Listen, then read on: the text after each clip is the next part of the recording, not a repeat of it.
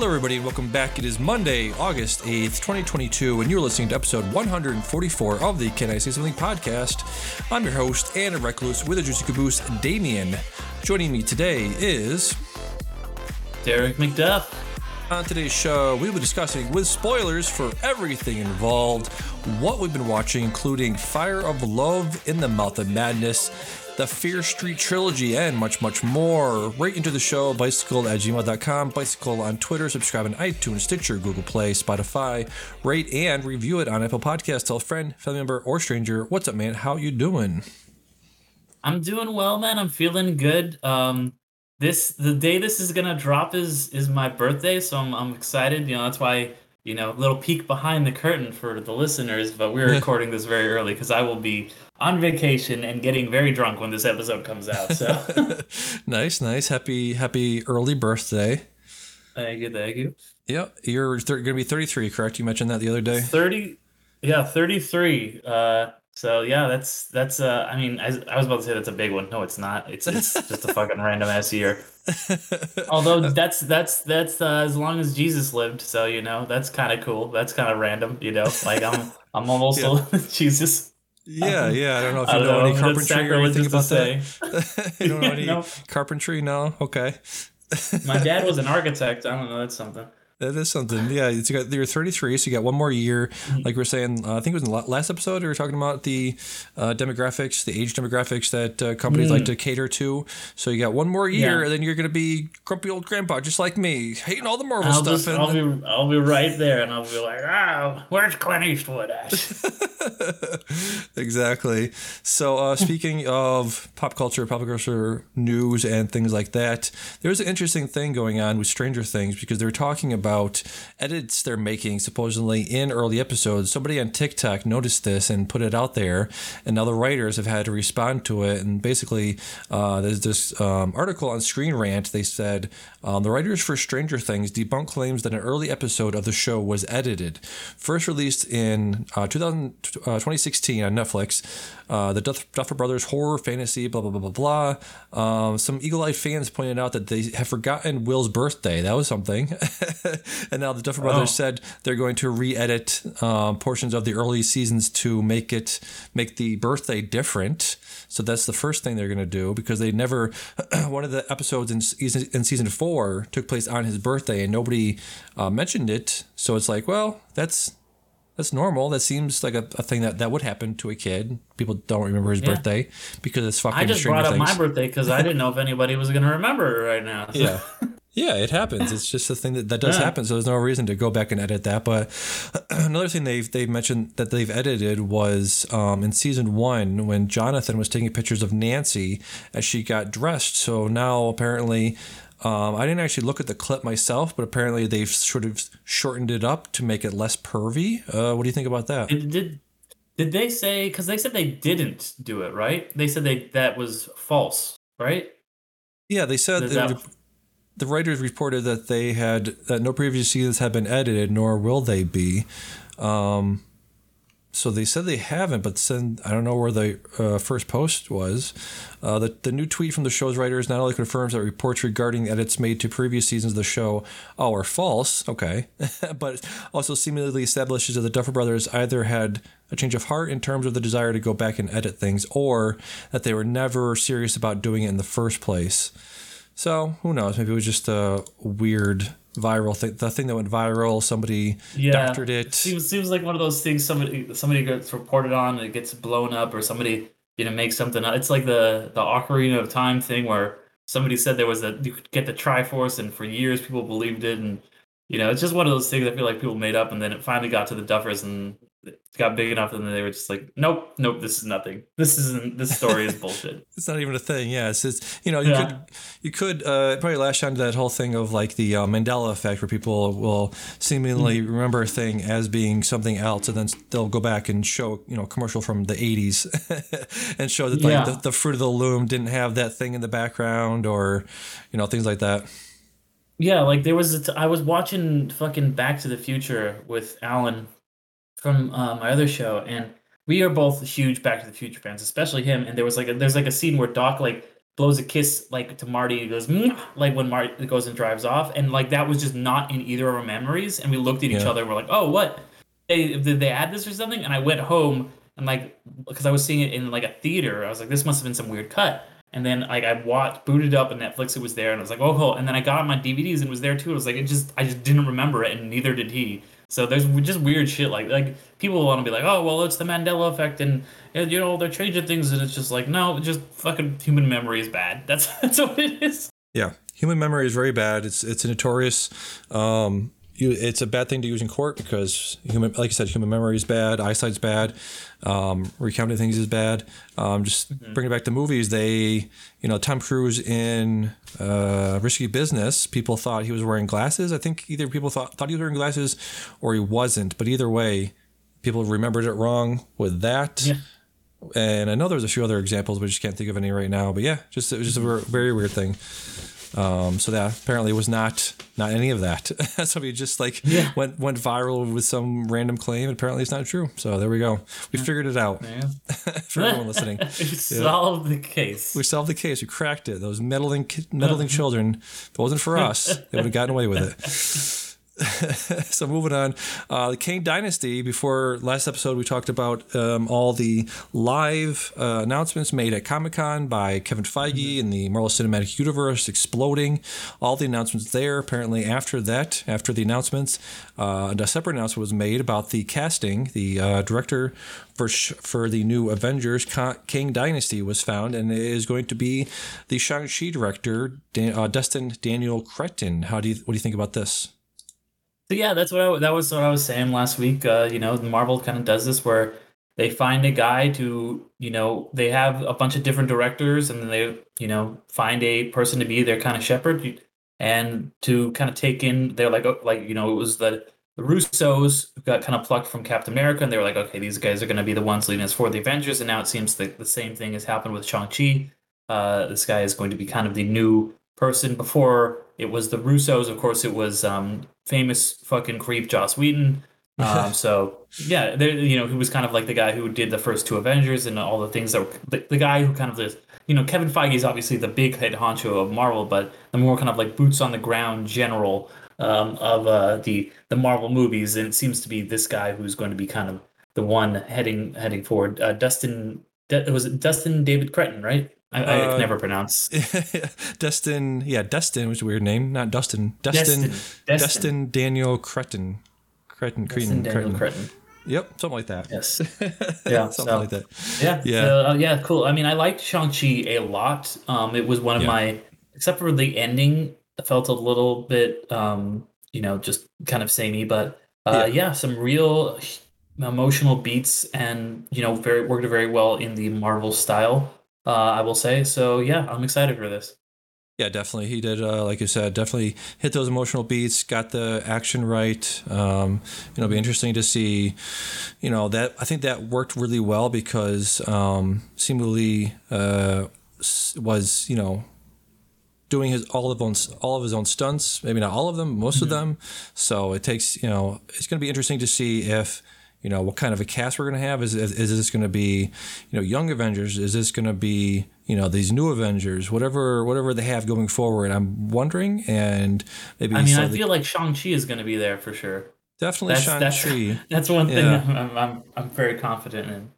Yeah, Shang-Chi's going to be there, but also, is it like you said, the worst parts of Shang-Chi for you, and I agree with you, is the the ending, the big bombastic shooty bangy fighty stuff. That's not the strongest stuff, and unfortunately, the ensemble movies are unfortunately that's what people come here for. That's what puts butts in seats, is the bangy shooty fighty stuff. So yeah, well, hopefully they'll figure that out. There's a way to do that with it being emotional and impactful, like the big finale of Endgame and Infinity War, and a lot of those movies were really, really emotionally poignant. And I think Shang-Chi was up until the point where his dad died. Then it was just like, oh, there's a dragon and a dweller in darkness. So, hopefully they can find that balance, and not make it just as a big sky battle and a blue laser's gonna shoot into the sky and turn the city into lizards. Yeah. Yeah, exactly, exactly. And then one more article about the MCU. They've announced some other stuff after San Diego Comic Con. Let's see, article from comicbook.com, comic book resource, is saying, quote, there may be much more to reveal. Well, of course, there will be. Let's see. Avengers Secret Wars, November 2025. They announced the director again. But they still saying, just mentioned that the sixth Avenger title is still looking for a director. Huge, ambitious stuff. Trying to find out what they actually announced here. Maybe it was just a clickbait article that I got suckered into, apparently, because it was just like, yeah. I don't know if CBR like Yeah. they're not Deadline. I'll just say that. Yeah. Yeah. So They're just not saying, THR.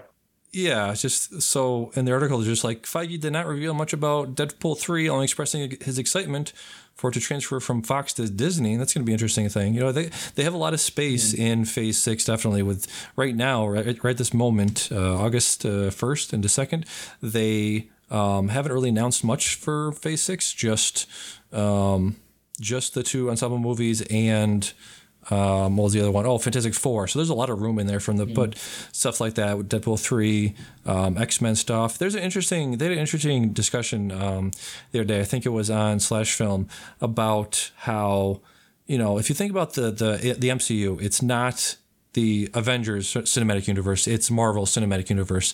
So they were saying how the Kang Dynasty and Secret Wars could be the pivot point at which we sort of move away from the Avengers being the focal point of the MCU, because they could in fact, you know, sort of not retire but move aside some of the core actors. They're getting older. They've done this for a long time. All these actors want to do different things. So that could be a point at which you sort of say, okay, we've had these actors for, that would be at that point, you know, 15, 16 years.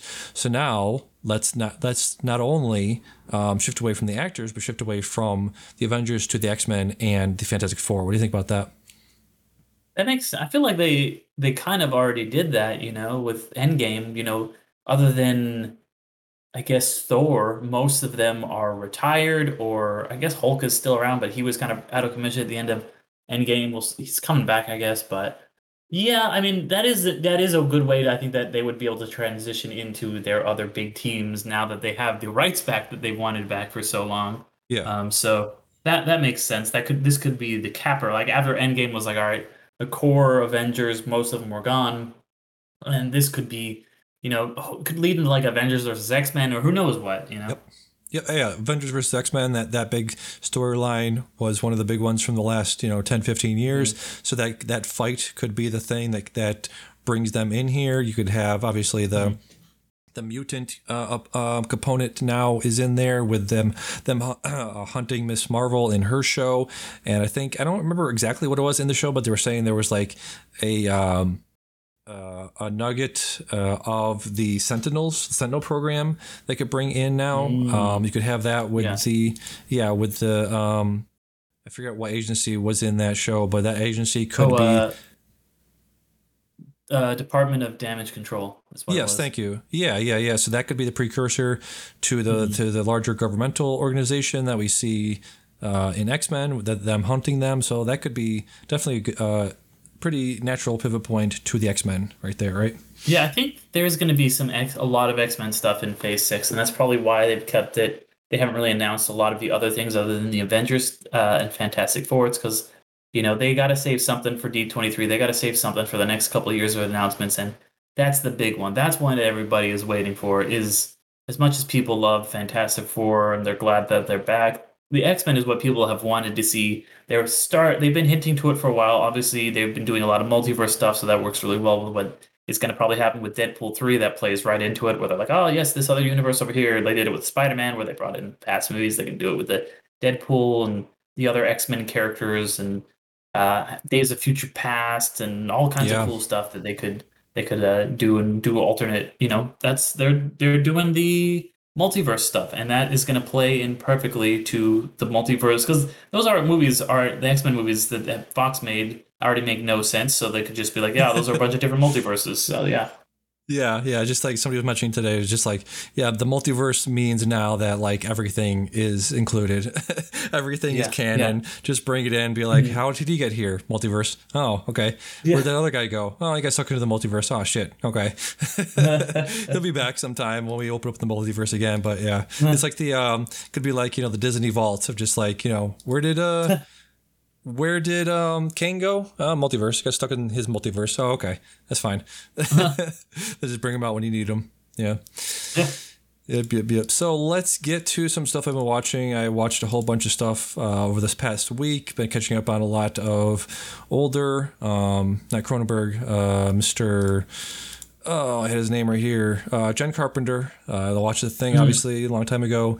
Apparently, I didn't know this. He had made a trilogy of movies, starting with The Thing, called the Apocalypse Trilogy, which included The Thing in 1980, I believe, and then a movie called The Prince of Darkness from 1987.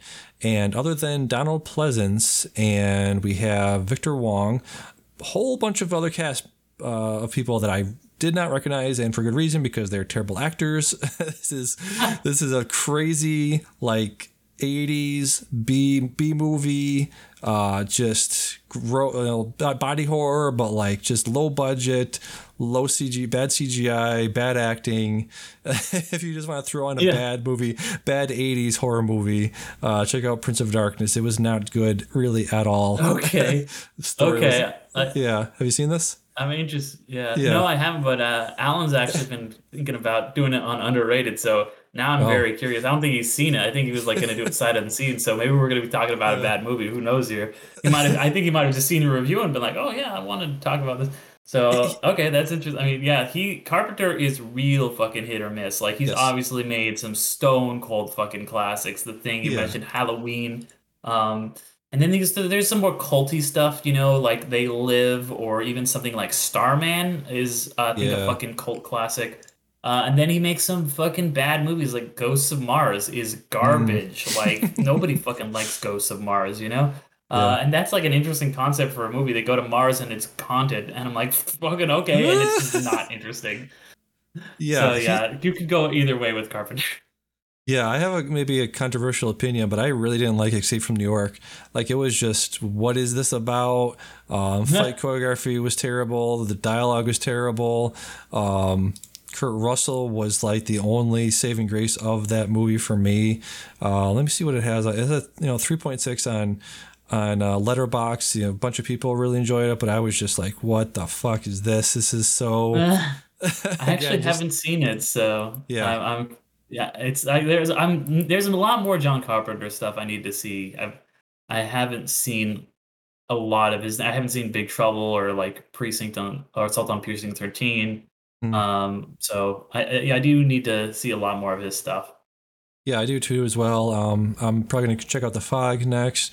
He did, They Live is another classic one with Roddy Piper, obviously, with that classic line. I'm all out of bubble gum, so I'm going to kick your ass, or whatever it was. It's David, please. It's I'm here to do Yes. two things: kick Yes. ass and chew bubble gum, and I'm all out of gum. Sure, that. Great line. Let's see. Yes. Assault on Precinct 13. Vampires, I heard, was not great. Like you said, Ghost of Mars, not great. Dark Star, Village of the Damned, Body Bags, Memoirs of an Invisible Man.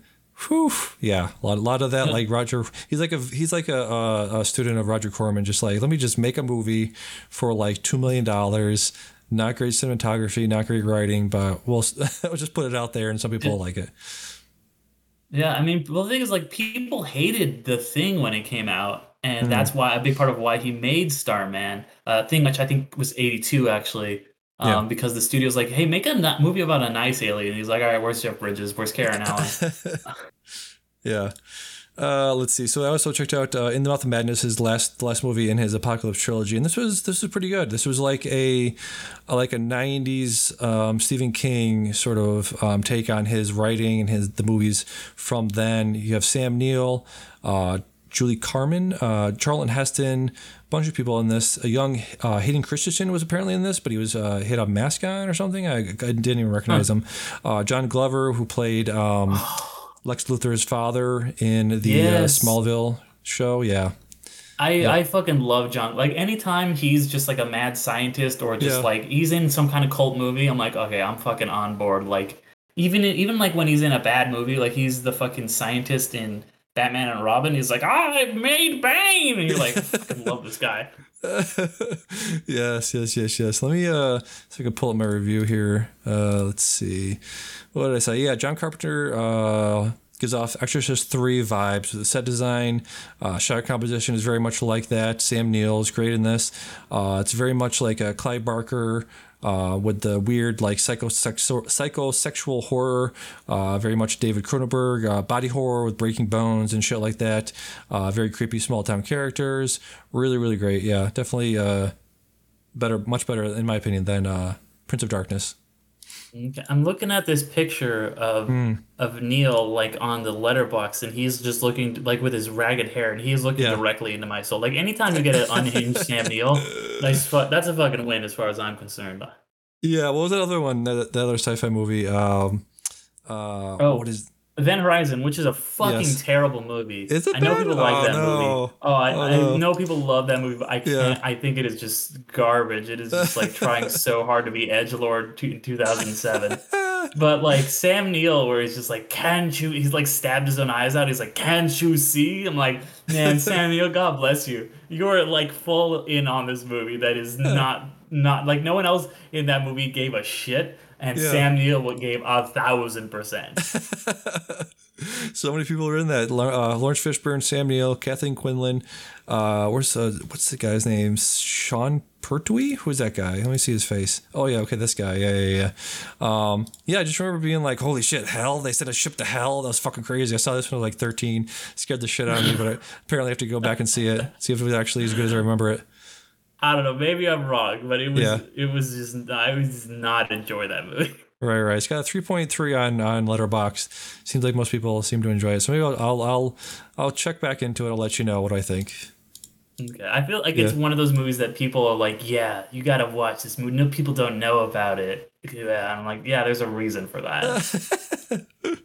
Let me talk about one more thing, and then we can pivot over to what you've been watching. I watched the Fear Street movies from last year, released around Halloween time last year. Fear Street 94, 1978, and 1666, and these are pretty good. Pretty good. Like Yeah, I really liked that they, sort of went straight ahead with it. You also have a lot of people from Stranger Things. You have oh, what's her name from the Sadie Sink, Sadie Sink and Ethan Hawke's Ethan Hawke's daughter. daughter, Uma Yeah, Thurman's daughter, Maya Hawke. Maya Hawke. Thank you. Yeah, yeah. Really, Yeah, and it's just she's in it surprisingly little. She gets killed yeah, like immediately. Spoilers for the first yeah, 5 minutes of one of them. The second one, yeah. maybe I don't know. The first one, the very first one, she's like Or she's first one, okay. in the mall, and she's one of the first victims of the thing. Yeah, really good. I liked it because it was like the anti-Scream. It was just a straight ahead, no nonsense, Yeah. no irony to it. It's just a great straight ahead like horror movie trilogy. Yeah, and I think it's interesting because they came out like back to back to back. They were almost like Netflix. I think Netflix playing with the form of like this is almost like a TV miniseries, but they are still distinct movies, and you know something that most you couldn't do this really in theaters. You couldn't do this on TV, and but they are Netflix, so they're able to experiment with the form so much that I think was really interesting. I thought the kind of way the story was told of like here's this like horror movie in the 90s and it's drawing on all these very 90s tropes, and here's this movie that's set in the 70s and this is drawing on all these 70s slasher tropes, like there's a very like Jason like camp, like the camp with the lake and stuff like that, and then Yeah, when it ends in this like the 1666 and it's very old timey. I thought conceptually it was very interesting. Really, really cool ideas, some very good acting. Um, it was one of those things where it's like the parts are less, or the sum is less than all of the parts. Like there was really yeah. good parts in all these movies, and I enjoyed them, but it didn't really come together for me in the end. Where I was like, I enjoyed that. I watched it on a trip. I on like a road trip. I watched the first one and then I watched the rest of them when I came was driving back from like fucking Utah to California. Yeah. So I had a lot of time on my hands. But yeah, they were fine.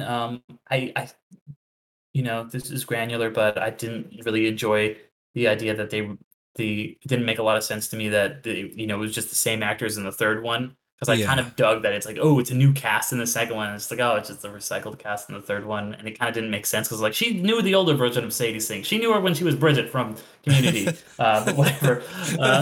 So, but yeah, they were solid movies. I would say, if you're a horror fan, definitely worth a watch. Yeah, absolutely. Really well said. Yeah, it was weird. I sort of took it as like the same actors were playing them, not great, but I took it as like they weren't those people. You know what I mean? Like Yeah, they like weren't all supposed to be related. yeah, it was kind of weird because like I think the reasoning in it is like it's not actually what happened. She's like Yeah, seeing a vision and she's seeing the vision because to see the people that she knew. But I'm like, you didn't know Sadie Sink, so this yeah, makes no sense. Like that, it just there's little things, but I just would have liked if they would have kept the same like a new cast every movie because that was cool and unique. And I just kind of was a little upset they abandoned that. But yeah, overall, really, really just cool slasher movies that play with the tropes. yeah, yeah. Really, very interesting that it's corresponding right now with a series that they're doing on Last Podcast on the Left. For my money, one of the best true crime podcasts out there. There's a billion of them, but if you just want to listen to one, definitely listen to that one. They're doing a series on the Salem witch trials right now, which I'm very familiar with. I grew up in Western Mass, but it seems like every year we would take a trip out there to Salem. It's basically like a tourist town now.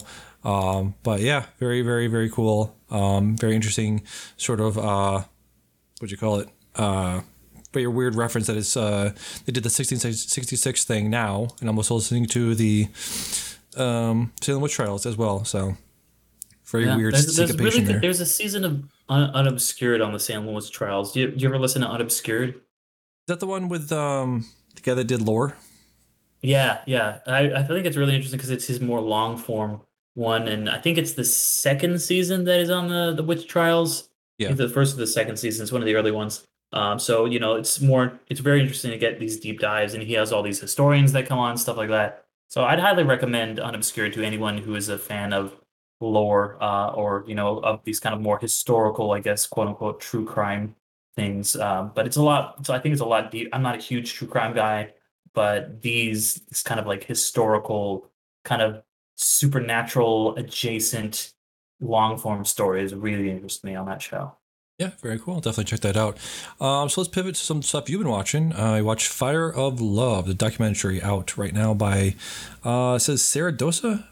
Who did the, Miranda July did the voiceover, correct? Yes, yeah, exactly. So yeah, this is the documentary. It's by Nat Geo right now, and it's about the volcanologist Katya and Maurice Croft, who are, for people who don't know what a volcanologist is, it's people who go and check out volcanoes, and they were very active from like the 70s to the early 90s. And this is not a spoiler because this is in the trailer, and it also is a thing that happened famously in real life is they die. And so really interesting movie about these two people who is this portrait of these people who are in love and doing this really interesting work and in a truly unique situation. And it's almost like, oh, what if Wes Anderson made a documentary? It has Yeah. that sign like this quirkiness to it. And the people are kind of quirky, but the way it's filmed and they has it interspersed with these kind of like little animated moments and things like that are very cool. And it's just kind of just like a Wes Anderson movie. This is very funny and very heartwarming, but also very very sad at the same time. I really enjoyed it. It's one of the better docs that I've seen in a while. Probably my favorite doc that I've seen in a theater in a couple of years. Uh, but yeah, it's just 97 minutes. So it's a quick one. You can, it's not all encompassing. You don't have to know a ton about volcanoes to get into it, but it does have some really cool information on that, on science, and just kind of the differences between a pyroclastic volcano and a lava flow volcano and all these different or red and gray volcanoes as they're sometimes called in the movie. So yeah, I really recommend this, and it's cool to see just these people get the respect. This is not the first doc that's been done about them. Werner Herzog did a documentary a couple of years back, but I think Right. this really kind of captures this unique love story that happened between these two people that, have done a lot of good for the world. Nice, nice. Yeah, this is an example of a movie that I really want to see. It's unfortunately not playing around here. Probably will never play around here.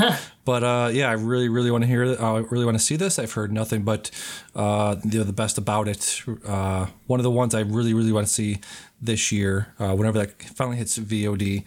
And you also checked out another movie that is not playing around here, entitled Vengeance.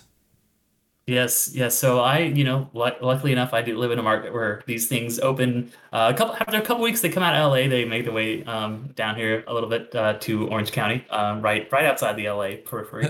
But yeah, this is BJ Novak's directorial debut. It is a movie about, and don't take this personally, Hmm. about how he plays a New York-based white podcaster slash writer who is the worst fucking person in the world. Ah, And it's just kind of saying like it's interesting. It's very darkly funny. He does feel like kind of an extension of a Ryan Howard character that he played on The Office, a more fleshed out version, albeit though.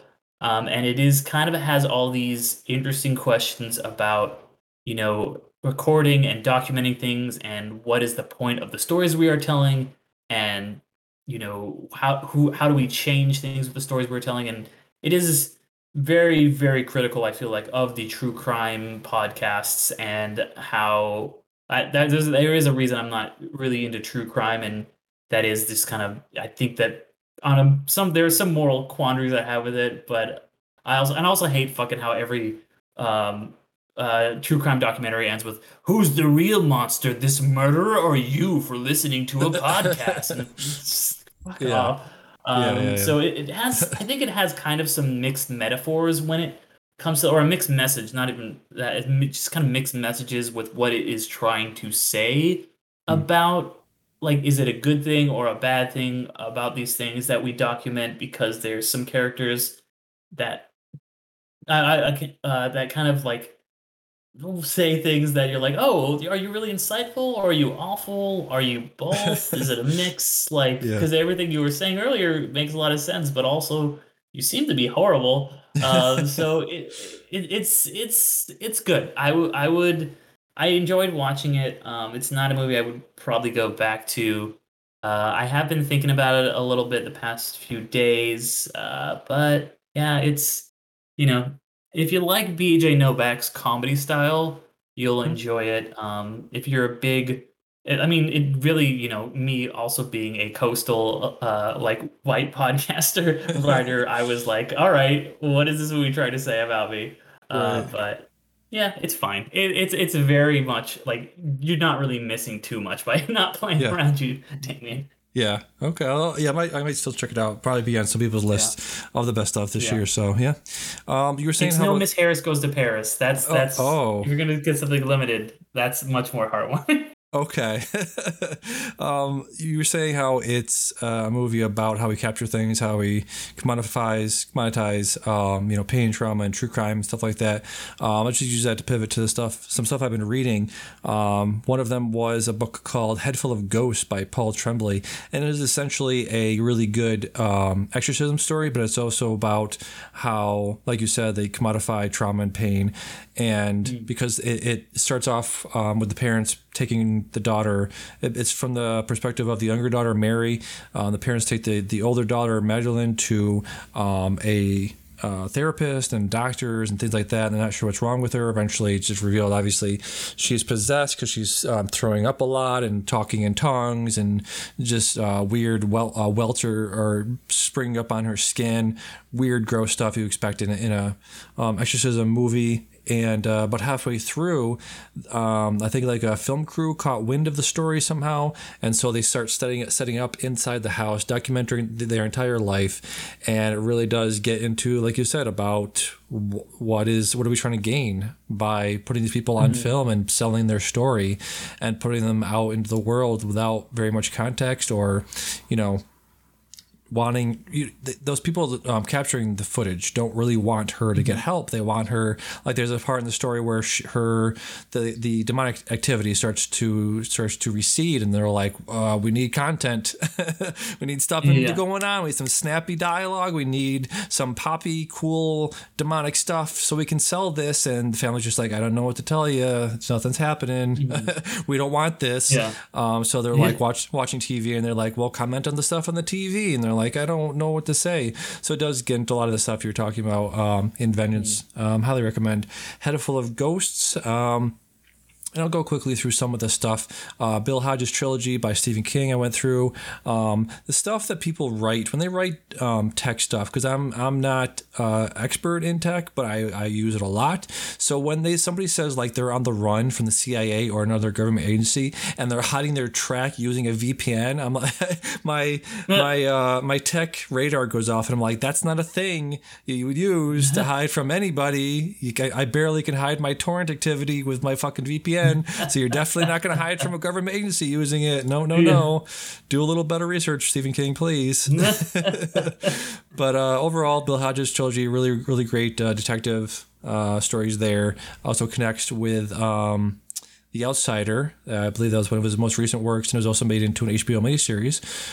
So that's pretty cool.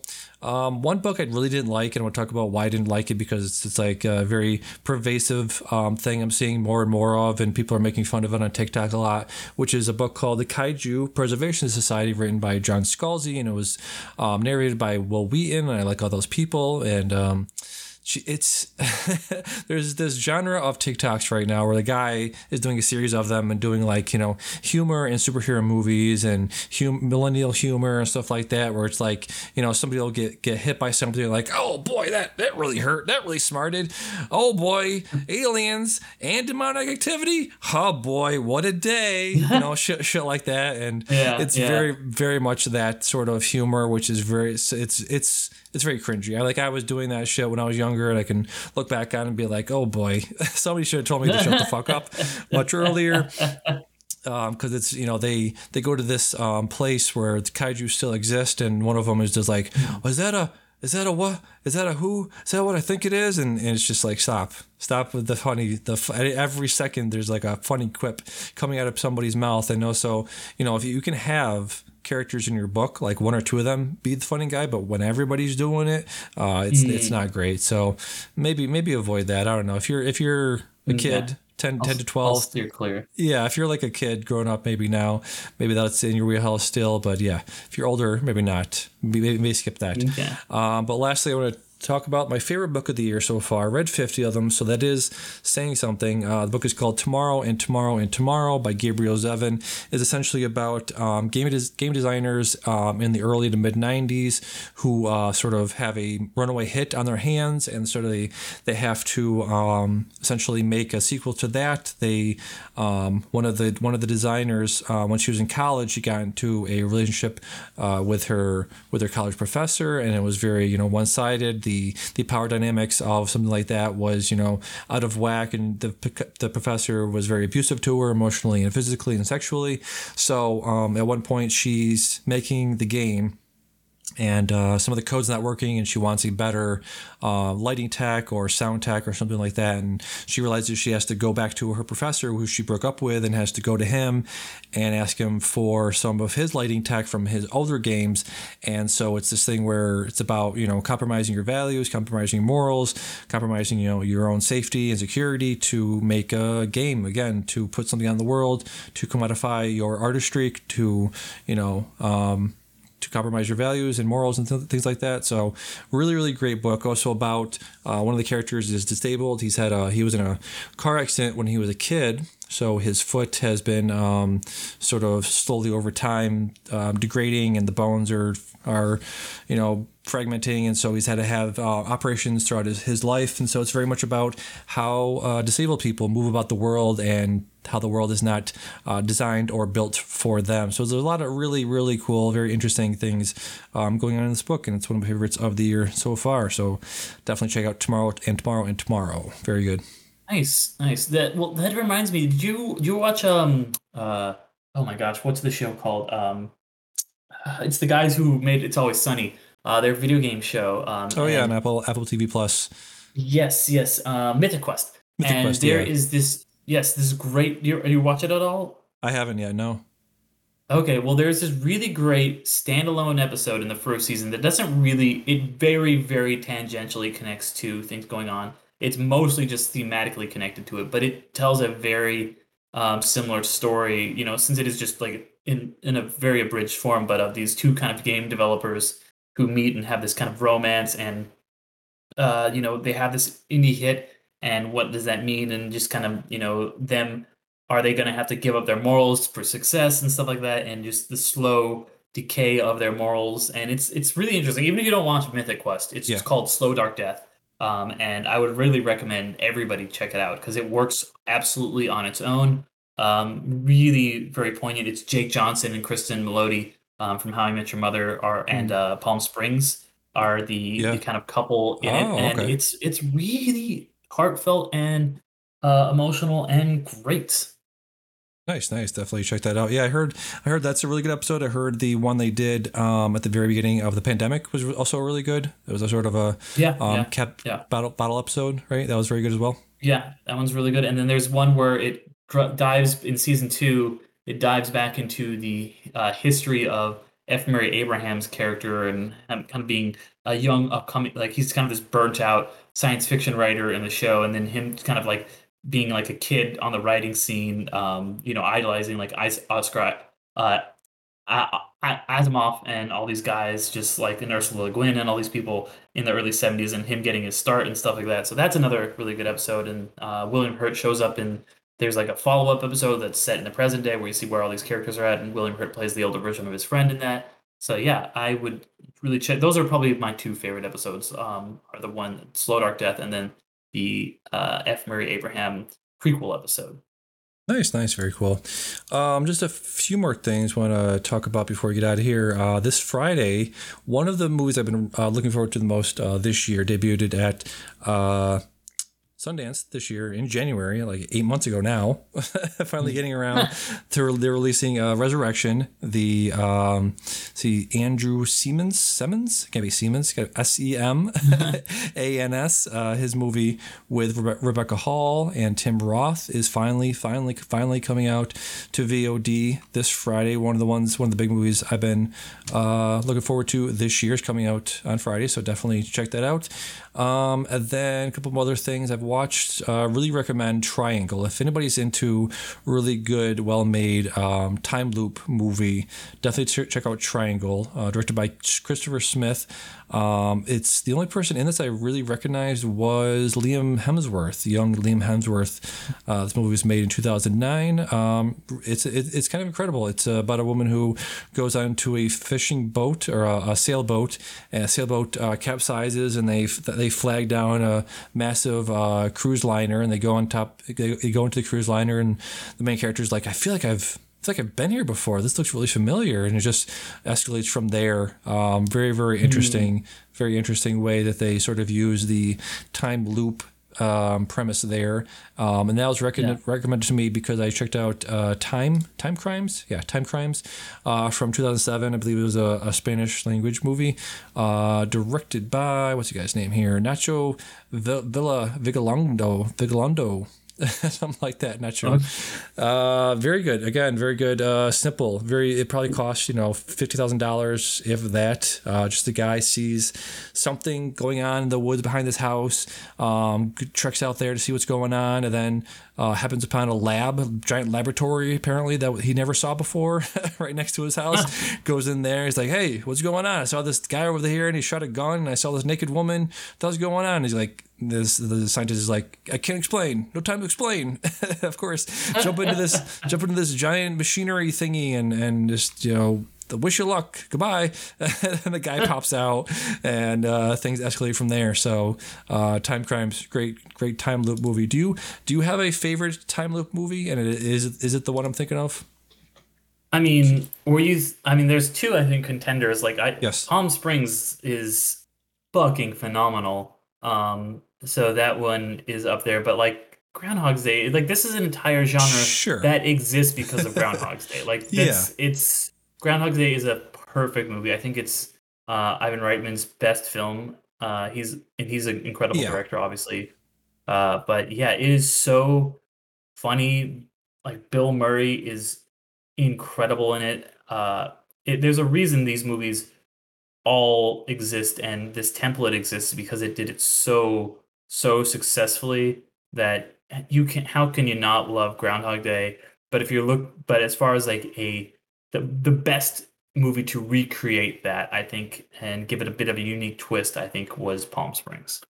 Palm Were Springs, either of yeah. those the movies you were thinking of? Well, see, here's the thing. I mean, because Groundhog Day and Palm Springs, right? They're Mhm. they're not time loop movies, right? Because they stop at a certain point and reset. Time loop movies would be like the one I was thinking of was Primer from 2004, because those movies are actual time loop because they loop on top of themselves, and if you they go back in time to the same spot and then they see their previous selves doing doing the thing they did the day before, right? So Groundhog Okay, Day, I will say you have a very specific definition of time loop that I do not think the rest of the internet casts. Because if you well, say time loop movie, they will say Groundhog Day. it Because it's it still running in a is. loop. He still goes back to the beginning of the day, you He know? goes back to the beginning of the day, but nobody else does. Like no, like because there's two different configurations. Because I'm trying to think of anything else you might have seen. Because Triangle does it, Primer does it. Because that these movies, because there's hold on, there's Groundhog Day that resets everything. Resets, he resets, and nothing else is affected in the world. With Primer and with Triangle and with Time Crimes, what happens is he's he remembers everything that's happened already, but there's other people. He interacts with himself and other people, and he can sort of like get into that cog. Like there's the whole cog of the thing that is repeating, that is the time loop, but also we have those also the second mechanic on top of that, which is the main character can then interact with that loop. With Groundhog Day, there was no Bill Murray doesn't interact with the loop. He is the loop. He is his character and everyone around him just reset after he goes to sleep or dies, right? But in Primer and in Triangle, not to spoil anything, but there's a point at which the world around her resets, but there's like consequences to her actions that are left on the field. You know what I mean? If that makes Okay, any sense. I get what you mean, but I feel like that is way too specific of a distinction to be like, well, this isn't a time loop movie because, I mean, look at a loop. If you It put is. Damien, put a fucking Yeah. hula hoop on the ground, it's a circle. It doesn't go back in on itself, you know? But these do. Triangle does. Like there's Yeah, that's what I'm saying. That's called a hula hoop, and it doesn't go in on itself. You know, so if you but like want hula to use hoops, a loop, there's no that's a reset to loop the right there. there's no reset point in a hula hoop. You know what I mean? Yeah, it's just a. Okay, well, Well, I think we're just being too. Groundhog Day, yeah, it resets. So there's not a it's not a loop. It's like a off ramp. It's an Damien, off ramp of this is a ridiculous take you have right now. I'm just gonna say this. This is a okay, ridiculous take. okay, Groundhog's okay. Day is not a time loop movie. Like, I'm sorry, like that Yeah, is insane to me. yes, okay, but there, yeah, okay. What was I gonna say? Let's see. What else have I seen? I think that was about it. Anything else you've seen in the past few days you want to mention that we haven't mentioned yet? Anything you're looking forward to over the weekend? Any movies you're gonna see? I'm gonna see Bullet Train. Ah, That's the yes, yes, last yes. real movie of the summer. That's the last big release. It's always cool to see original IP. Like Nope was. So it'll be. I'm curious to see how well it does. I actually finally got around to watching a movie I've been meaning to watch for a long time, which is Summertime. David Lean movie Oh yeah, from 1955. I'm really like David Lean obviously is best known for his big sweeping epics like, Lawrence of Arabia, Bridge on yeah, the River Kwai, Dr. Zhivago, but like Dr. Zhivago, he also does really amazing love stories about these kind of tragic lovers, and Brief Encounter is one of my favorite films ever. And this is another kind of brief encounter film. It was recommended to me when I was on another podcast. And I checked it out, and it was really bad. Like it was like the guy, the male love interest was fucking borderline rapey. Like, and Oh, I get he was like, oh, he's an Italian and it's the 50s, but still, it was like, oh my God, like there was no chemistry.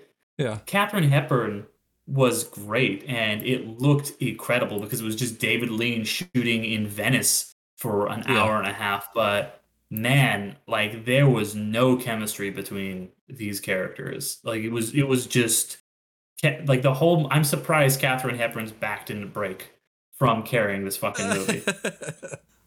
That's incredible. Yeah, I definitely got to see Brief Encounters. I was actually looking at that the other day. I was looking for like short movies to watch in the morning before I go to bed. That was one of them. Like Yeah, one of the best ones that yeah. was brought up in terms of like best movies you should see that are under 90 minutes. So definitely check that out. Yeah, no, it's Yeah. pretty solid. I mean, it's not very solid, but No, like I yeah. love a solid, like under 90-minute movie. I just wish this one would have been better. Yeah, yeah, yeah. Very cool. So I think that'll about wrap it up.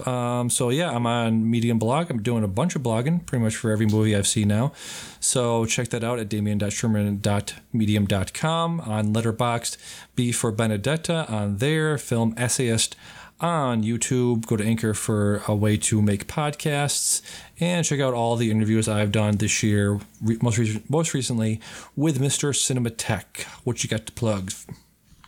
Yeah, so check out my other podcast, Underrated, where, as you might guess, we talk about underrated films. I do that with my friends Alan and Ariel. There's a new episode every other week, so the same day that this show comes out, we have a new episode of Underrated. Today, for my birthday, we did one of my favorite movies ever, Where the Wild Things Are. So, check us out, Undercast Company. Look us on all the socials. Look up Underrated, however you're listening to this, and you'll get that. And just people who are listening, do us a favor, write into bicycle@gmail.com and Yes. tell us, is Groundhog Day a time loop movie? Well, I looked up Wikipedia. I look up the list. Here, I'm gonna send yeah. you this list Okay, go right ahead. now, Yeah, Damien. We could finish this off the air, but we a list can. of time loop movies, Yeah, they are. and yeah. So I Okay. want to hear what the people have to say on this issue because maybe I'm wrong. I Yeah. before that's for sure. But The we'll see. We'll see. the sticking point, right? I'll just say this one more thing. The sticking point is, right, you haven't seen Primer, correct? I haven't seen Primer. I need to watch Yeah. Primer, but Primer, Triangle, or Time Crimes. There's once you watch those, you'll be like, oh, okay, there is a distinction between that and is Groundhog Day. Looper was so would Looper fit into your very specific category of time loop movies? Well, it's not. No, see, well, the problem is when you say time loop. Okay, you got Groundhog Day, right? And I think we need to make a bucket. We have two buckets, right? We have a bucket with Okay. Groundhog Day that resets, and we need to have a separate bucket with time loop movies that do not reset, where the consequences of the person doing the things in the time loop, they're around. They're still around. It's sort of like Super Mario Brothers, but you would have dead Goomba bodies scattered throughout the entire level, where they keep stacking. So, okay, Yes. so every time you go back to the beginning of the level, all right. So but it's the same Goomba, right? So is that There's is more that the is Goombas. that There's more Goombas the being different generated. Goombas? Okay, Yeah, all new, right. yeah. I'm gonna watch Primer right now, so I know what the fuck you're talking about. Okay. So, anyways, for Can I Say Something, episode 144, I have been Damien. I've been Derek. And we'll see you next time. Bye-bye. Bye, guys.